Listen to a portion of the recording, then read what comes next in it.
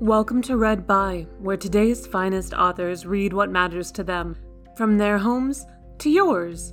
In this episode, Mag Gabbert, a 2021 Discovery Poetry Contest winner, reads Catherine Nurenberger's essay, Thin Blue Line. To learn more from Gabbert about her choice, check out the episode description.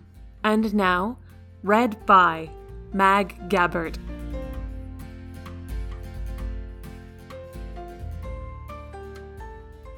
Hi, this is Mag Gabbert, and I'm going to read a nonfiction essay titled A Thin Blue Line by Catherine Nurenberger from her collection, Brief Interviews with the Romantic Past.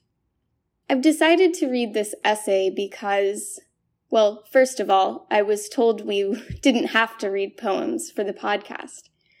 And second of all, I wanted to read something different because I often find that one of the best ways to work through my poems is to read different things, to read prose pieces, whether fiction or nonfiction.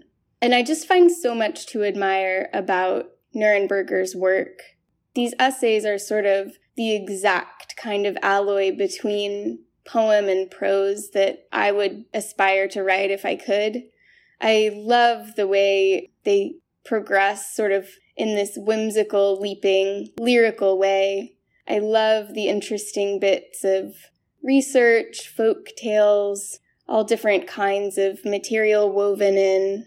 And I just love this distilled, fascinating way that so quickly she's able to reach these really fantastic kinds of epiphanies. So I'm going to read A Thin Blue Line now. The summer was the greenest since we moved to this farm at the edge of a town where I practice keeping quiet and other forms of politeness. In the evenings, I would pull stinging nettles from around the young pumpkins with Rachel, who was the first person here I spoke to freely. Even though she is practically a witch in her own right for what she knows about plants and tinctures, she could brew an abortion for you out of what's growing in my pasture if the pending legislation in these parts goes as badly as it might. She had never heard the old story about the sister who gathered such nettles and stomped them into flax to sew into shirts to throw around the necks of her cursed swan brothers to save them back to princes. It was also the summer when Rachel's son, Theo, couldn't get out of bed most days and didn't eat, and reminded us all that it's pretending to think he'll live forever. But we didn't talk about it much. Because, how can you? There was an evening when he was feeling good, so he came out to pick cucumbers for his brothers, who eat them like apples, and I gave him a side hug and said, "I'm happy to see you." And he said in that wry way of teenagers who are happy but keeping it cool, "Yeah, the boy lives." It was the summer I talked instead about phlogiston, which was an early explanation for why sparks float up and why we exhale something lighter than we inhale.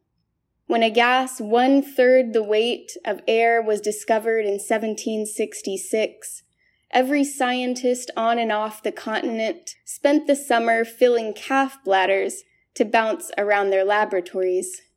Phlogiston, they thought, was why the aeronauts could one day send their balloons right up to the edge of the atmosphere to discover that, in fact, there is an atmosphere.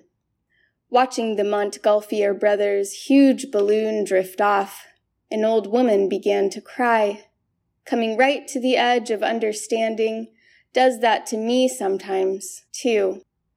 But the way she explained it was, "Alas, when they have discovered the means of escaping death, I shall not be able to take advantage of it.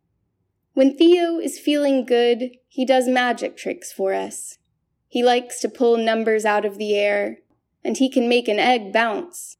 He keeps a little collection of riddles, which are and are not magic tricks. He has a theory that he's died before, and he will again, and that it's like leveling up in a video game. He never makes his brothers give him a turn with the controller, so we just sit on the couch together and watch the pixelated prints zip and jump in a blur of green across the black screen of sky. The sister was sewing against the clock. She couldn't speak. She only had 7 years.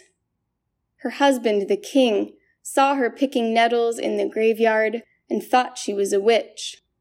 Rachel and I laughed at this part because what can you do but laugh to realize it is his flames licking at her ankles as she flings the shirts into the air to catch around the necks of a descending flock of belligerent and wing-beating swans.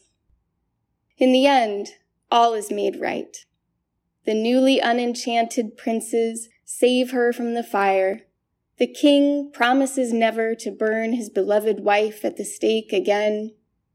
The youngest brother, alas, was a sleeve short and had to live with a single wing dangling off his body like a form of amputation or miracle. Against all odds, he grew very old that way and loved to charm children by making it seem he had plucked a feather from behind one of their ears like magic. There were, of course, days when he tried to button a shirt and he couldn't help but curse that wing. But later, when all of his brothers were gone, and also his sister, he'd look down at it tenderly, that treasured gift from the summer he came back down from the air.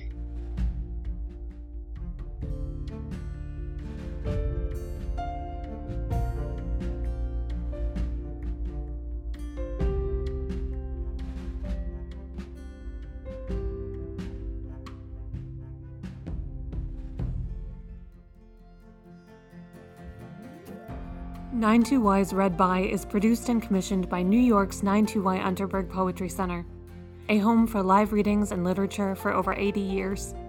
To invite more authors into your home, subscribe to 92Y's Read By wherever you download podcasts. If you're able, please visit 92y.org/helpnow to donate to support 92Y and our new digital programming. Thank you, and thank you for listening. Find more great recordings at 92y.org/readby.